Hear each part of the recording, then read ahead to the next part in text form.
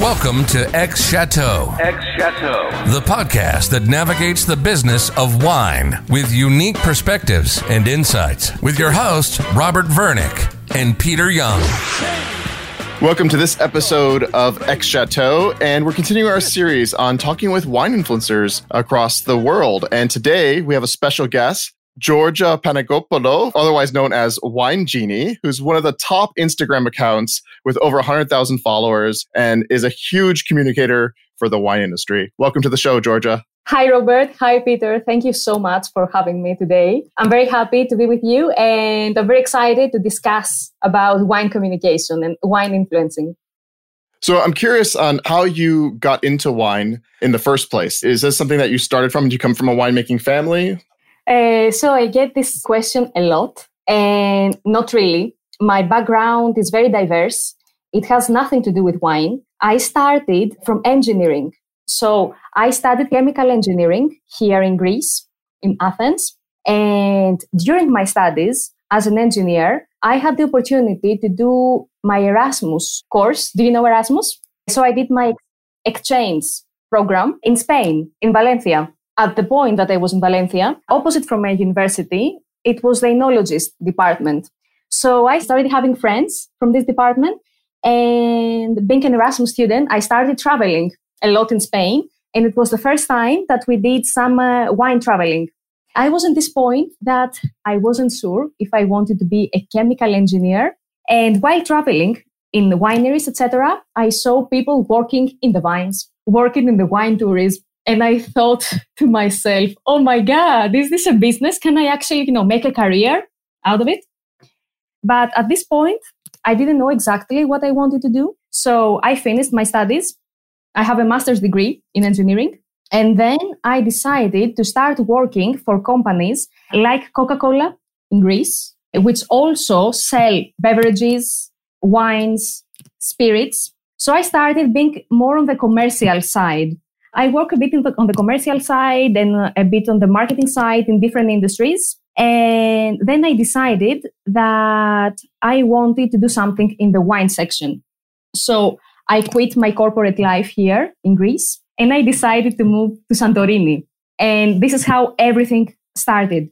That's still Greece, isn't it? It's Greece, yes. The only reason I've heard of Erasmus is because I love the movie L'Auberge Espagnole. Have you seen that movie? The French movie? Yes. Have you seen it, Robert? Nope. Oh, so that was your life, right? It was a constant love triangle and people running away from each other. I don't know. It's a funny movie. It's a French movie. Okay. But you also did some wine education, right? You have a master's in wine from the OIV. Yes. I had actually never heard of that before understanding and reviewing your background. Can you tell us about that? What is that? Of course. So as I told you, I moved to Santorini. And for me, it was a super turning point in my career because it was the first time that I started working in the wine industry. And Santorini is like, let's say, the trademark brand for Greece. So all the winemakers move there, all the interns, all the people who want to enter in the marketing. So it's a place that a lot of people who want to make it in the wine business, they start from there. So I moved there knowing nothing about wine, but the winery trusted me because I told them that this is what I want to do. I want to enter in the business, but I don't know what I want to do yet. So they trusted me. I moved to Santorini and I was working again in the communication, hospitality. So I did the WSET course, level 1 and 2. And when the season in Santorini ended, I thought to myself, okay, it's a great industry. You met amazing people. I had so much inspiration, stimuli, but I want to take it to the next level. But again, I didn't know what I wanted to do. So I found this program, which is the Masters of OIV. OIV is the International Organization of Viticulture and Enology, I think, OIV. OIV is the International Organization of Vines and Viticulture. So I applied for this master's degree and I moved in France and I started my diploma. So this diploma is very particular. It includes traveling in 30 wine countries around the world. And this is how I started Wine Genie. So what is the content of this master's program? Is it more like Is it about wine, or is it like a business program, or? So this program is very particular because it addresses normally to people who want to start a business in the wine, or they have already a business. So imagine that I had colleagues in this program that they were people from families from super important chateau, for example. So it's a program that it's mainly addressed to French people because most of the classes are in French. However, it's an international program, but it's good for you to know also French. So this program is a master's in wine management. Got it. Okay, so it's more like an entrepreneurship program for people who want to either start a wine business or already are in a wine-making family or established wine family. In general, it's a program that is, look, I have studied a lot in my life. So in many universities, I have done many things. And I believe that in terms of the education, I don't know if you agree also with that, because you also are really well-educated people. I think that you get what you want out of each type of study.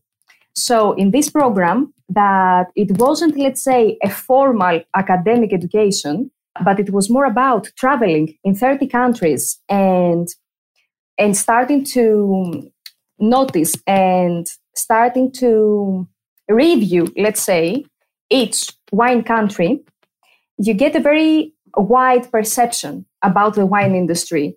And each participant, because we had people that were masters of wine, we had people who were journalists, people who had their own wine importing company, people who had their own winery. So it was a diverse group of people who were doing different questions. So we were visiting, as I told you, 30 countries, and in each country, we had some contacts. So we would go to wineries, to the universities, to wine importing companies. So it's a program that builds a whole network for you. Interesting. So yes, and after this program, what people told me since the beginning, because, it was a program that it was a great investment, money-wise, time-wise, and everything. So before I entered this program, all the people told me, Georgia, it's in your hands what you're going to do afterwards and how you're going to take advantage of all these things that you're going to gain out of this. So for me, what I noticed in each country that we were visiting was the lack of wine communication. And you said based on that is why you started your Instagram account, Wine Genie? No, I started my account because at the point that I started the account was the point that I started traveling. So the moment that I was accepted in this program, I started the account because I wanted to share with the people this experience. That was the only intention. Oh, okay. So it was really just your own personal account to document your travels. Okay. And then what happened? Like, how did you go from there to 100,000 people following you? Like, what was the catalyst that sparked? I think it's a result of many things. So when I started this account was in 2017. And 2017 was, I think, also a starting point for the wine industry to start realizing a bit the power of social media. But it was again the beginning. So what I noticed is that when I started my account, there were also some similar accounts, people from my generation, millennials, who also started communicating wine in a different way. So I think that out of intuition, people from my generation weren't, satisfied. We couldn't relate to the way that people were communicating wine to us. So we started communicating in a different way. And I think that when it comes to my account, because I have also analyzed a lot, what I have done, etc., I think that since the beginning, without realizing what I was doing, there was a strategy. So there was a lot of storytelling in the way that I was communicating to the people. And I started building a brand based on values. And millennials, when they want to trust a brand, they really want to relate. So I think that, of course, I could speak, to my generation, but after that, there is a lot of trust from the industry as well. So there are many, many things that, of course, now I do them and I have a strategy in mind. But I can tell you that in the beginning, I think that it was a success because I had my own unique voice. And Now you're a digital creator, marketer. That's your full-time job? So now I do two things. I work both I don't like the term influencer so much. I think that... Yeah, no one does. I think that, influencers are people who can really, that we really care about their opinion and that we are willing to listen to them, even if we don't agree with them. So I think that there are people who have a voice that really, really matters. So I think that what I do really, really well is that I know how to market things. I know about digital, I know about wine. And what I really try to do in the end is engineering. So I have really thought about it, And I think that my mindset is fully engineering mindset. So what I do is that I try to take each, let's say, problem. For example, a winery that is a small winery, family business, biodynamic in France, wants me to communicate something. So I try to break down everything that they give me, and I try to find the best communicating solution for the problem.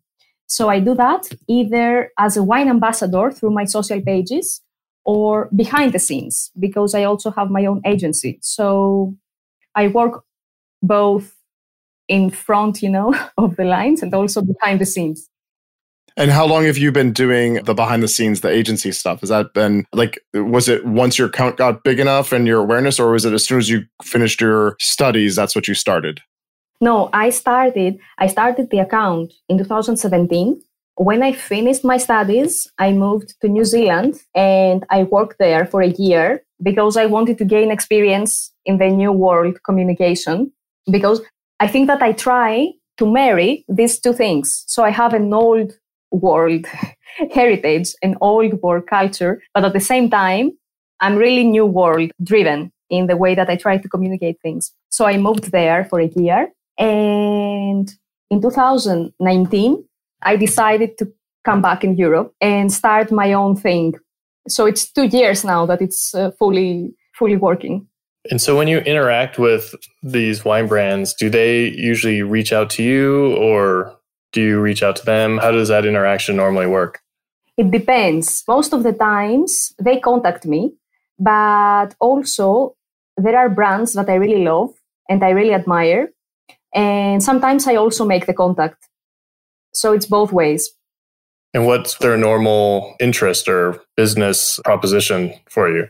So it really depends on the winery. Smaller wineries, usually they want to work with me as an ambassador, but traveling to their property. So I do a lot of wine traveling to communicate the properties, the wine tourism, the stories of the people.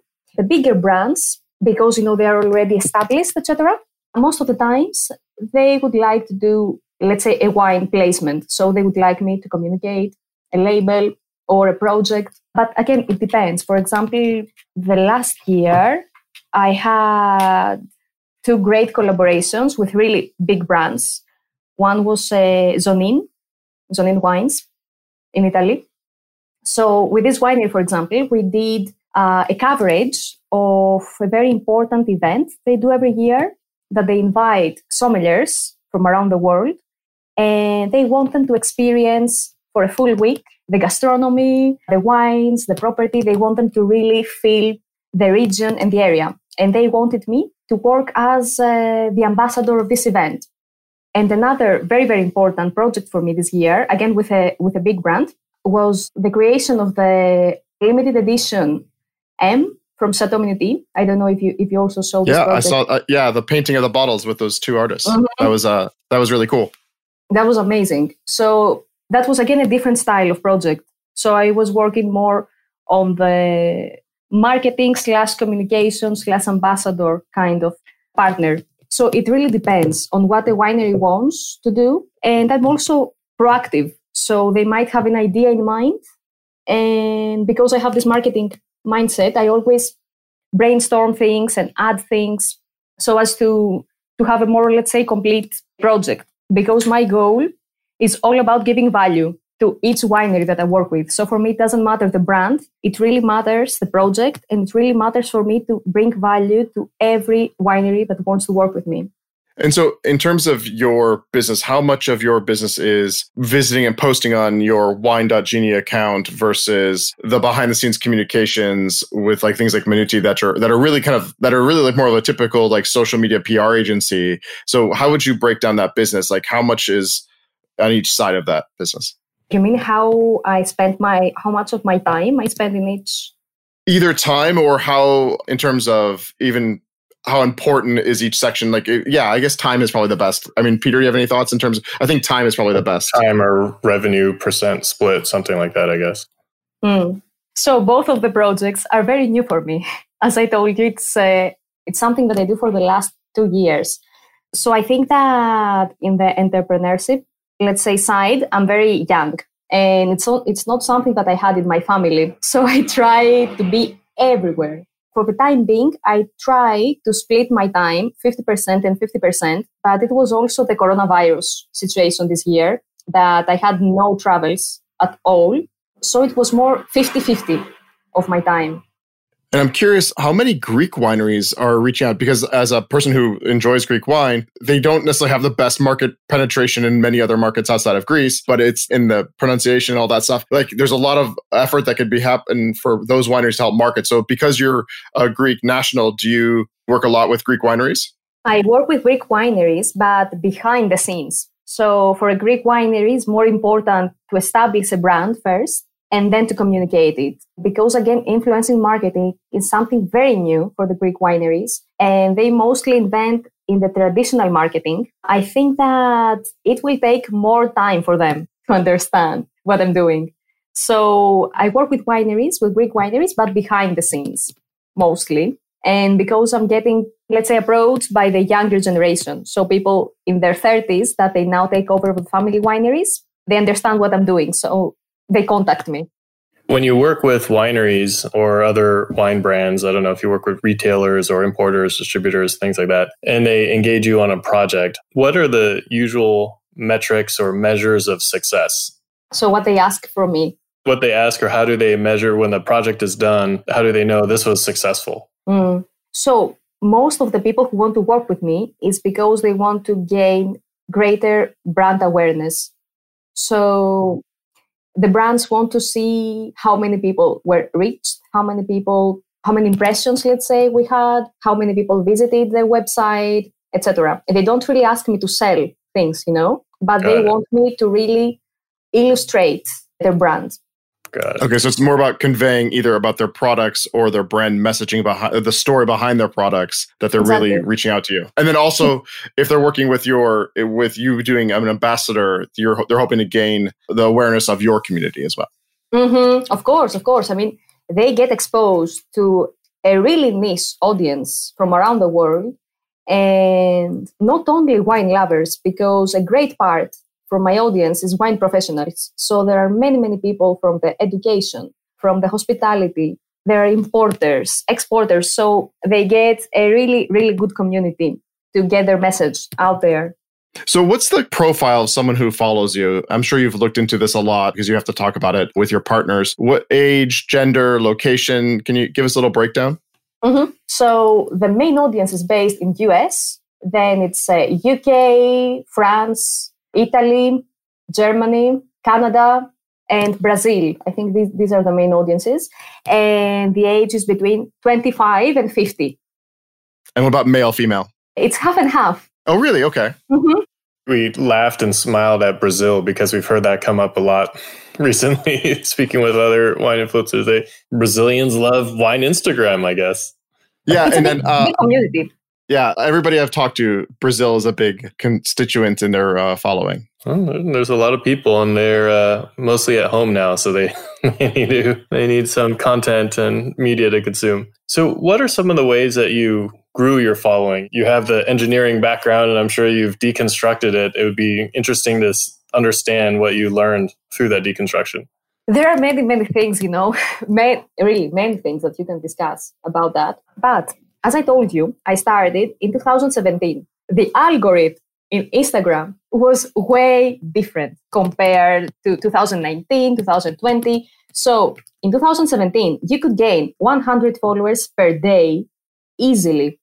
So this means that you could grow like crazy. So I started in the time that Instagram started to grow. It was the period that a lot of people were using bots. A lot of people were buying followers. So Instagram started to ban many accounts. But it was the moment that if you were posting relevant content and if you were feeding, let's say, Instagram was rewarding. So at this point, I started experimenting with my content. So I started posting more pictures of myself. It wasn't just about the wine. It wasn't just about the vineyards, the bottles. For me, it was about the storytelling. So people started to get more acquainted with me. And I started also having a personal style. So people would identify that this is my picture.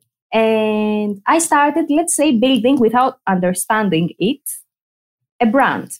So I was also, traveling the world. I was a young woman, doing something, let's say, very special. So it was a whole thing, I think, that in a year gave me 40,000 followers, which is a lot. And then, so how did that change in 2019 and to today?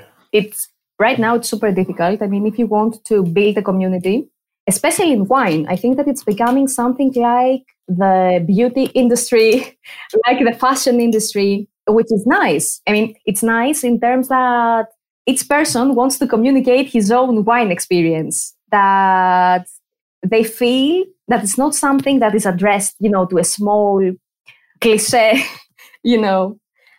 community, which is very nice. But right now, because Instagram is filled of accounts, not just wine, but there is so much traffic every day. I think that there is 1 million of users every day or more. I don't remember. So right now it's super, super difficult to grow organically. So you need to do a lot of advertising, or you need to be super niche, super special in your field, or you just post, bikini photos, or you post your abs if you're a guy, or you're Madonna. I'm not sure anyone wants to see Robert or my abs. No. Or me in a bikini, for that matter. So in your journey of figuring out what works, have you, and obviously the algorithms changed over the years, have you made mistakes that are things that are still valid, like so that you could tell people don't do this? I know when I've been growing my account, I've definitely made mistakes. I was wondering if you could share a little bit about like things that like, hey, don't do this, people, like just so that you could give them advice. So a lot of people follow people and then they unfollow them, for example, or they try to follow their account, focusing on the wrong audience. So they might interact with accounts that they're not of great value for them, just to gain audience. But in the end, because I get this question a lot, how can I grow my following? For me, it's not about growing your following, really. It's about having a quality audience, about having a niche audience. It's about producing content that you also like. So sometimes you get in this tricky situation and you think that you need to post things that people will like. So you get in this point that you don't enjoy anymore what you're doing. So for me, social media is first about doing something that you love, and don't think always about how you're going to make money out of it. So don't think about it first as a business. Think about how you can produce content of value to the people. So maybe your content could be something informative, or something that it's funny, or something that it's helpful. So don't really stick on how I can gain more followers, how can I gain more likes. It's more about creating something unique. It's about expressing your personality. And sometimes people forget that. So you see always copycats and everything is the same. So I would say stick in your personality. Don't really try to be like someone else. That's great advice. So in terms of your content, when you think about what resonates for your audience, like how do you break it down? How do you, after you do a post, how do you know that this post was successful for your audience? And I'm assuming that you're looking at this and kind of refining it over time. So you have a couple different either formats or styles that kind of works. Because your photos are always quite unique, but they all have a style that's, Georgia's style. So how I measure success? Yeah, from your own personal content. So content that you're posting that you want to know, like, hey, was my thought, my creative outlet for this post? Did this work for my audience? You know what I have noticed? That when I put less effort, I have better results. So when you think about it a lot, it's always like that because social media need to be more spontaneous. So when you really think about your content, then people receive it as something more, not pretentious, but, more, I don't know how to explain it. Maybe it feels more like an advertisement to people versus like a personal Maybe. Yes, content. maybe. I know that people really, really love the winery reports that I do around the world. This is something that people really like. People really enjoy all my visits in the wine cellars. I think I have a huge selection of wine cellars that I'm, just there drinking wine. This is one of my most successful style of content. So people love seeing me in cellars. They love seeing me traveling and visiting wineries. And they also really like the wine reports, let's say. But I always when I try wines, I try to make it again more easy for people. So I like that my audience is entertained from my content and is not getting, let's say, intimidated. But I try to measure, as you said, I try to measure success from the engagement, from the comments I receive, also from how many people shared my content. And of course, if people also text me back, so they send me, messages and they tell me if they enjoyed or something like that. So for me, it's about really the interaction with the audience, not so much the numbers. It's about if people are engaged in general. So one of the things I've always thought about with content, it's if you are doing, as what you said, like following your passions, you're essentially training your audience to understand what kind of content you're going to be making. But if other people kind of just post the bikini photo and see that works really well, then they're going to post a lot of bikini photos and then their audience is training them. And I was wondering, how do you think about that in terms of like, how do you fight that? Because it's a natural instinct, oh, that post got X more likes or X more comments or X more DMs. How do you fight that urge to just do the things that you know will work? The good thing with my account is that I never post bikini photos. Yeah, I do love that about your account. So really, no, I had this. Look, unfortunately, we live in a society that it's still very sexist. You know what I mean? Yes. And for me, from the beginning, it was something that I needed to overcome. So I knew that I was young, I was a woman, I was just beginning my journey in wine. And at the same time, I wanted to succeed. So sometimes you have these ideas in mind that maybe they're not correct because in my opinion, you can do whatever you want with your body. You can post whatever you like. You can post bikini photos, you can post whatever you want. And it's your right. But as I told you, I think that wine industry is still a conservative industry. And also it wasn't my urge to post, let's say, a bikini photo, but It's about the branding that you want to do. So for me, it wasn't about talking about the wine through something that I know that it's provocative and it's easy, but it's more about winning over the people with my personality and winning over the people with my dreams. Because for me, it was really about taking the people on a journey with me and believing in me and what I want to do. So it was about people thinking about me as a woman, as a personality, as someone who knows about what she's doing and not about her abs and her bikini. Yeah, I didn't mean to imply that you did that. I was just saying a lot of people, that sometimes people kind of I feel like some other content creators get stuck in this trap and it stops them from actually doing the content that they really want to share with their audience. And I feel like that's a trap that a lot of people get stuck into. This is why I told you before that it's very easy for someone to post things that they see that they're very engaging. And this is how you get copycats. So if you tell me, which person I remember, let's say from Fashionistas, maybe there are 2 or 3 because everyone is the same. And it's also about the wine. I mean, to be successful, you don't need to put your abs, out there. I mean, if you are original, if you are funny, if you are someone who has something useful to share with the audience, and if your content is original, you will succeed without having 100,000 followers, without having 10,000 followers, but you will get your niche. And, the micro influencers, they can be super successful, but it's about really creating a unique identity. And it sounds like people have really enjoyed and engaged with your outward identity. Can you just help us understand a bit how that parlayed into the back end support you do for wineries? So what do they ask you for help with the most? So most of the wineries, they have the problem to communicate their work. So a winery is full of life. There are so many things happening, each season or every day.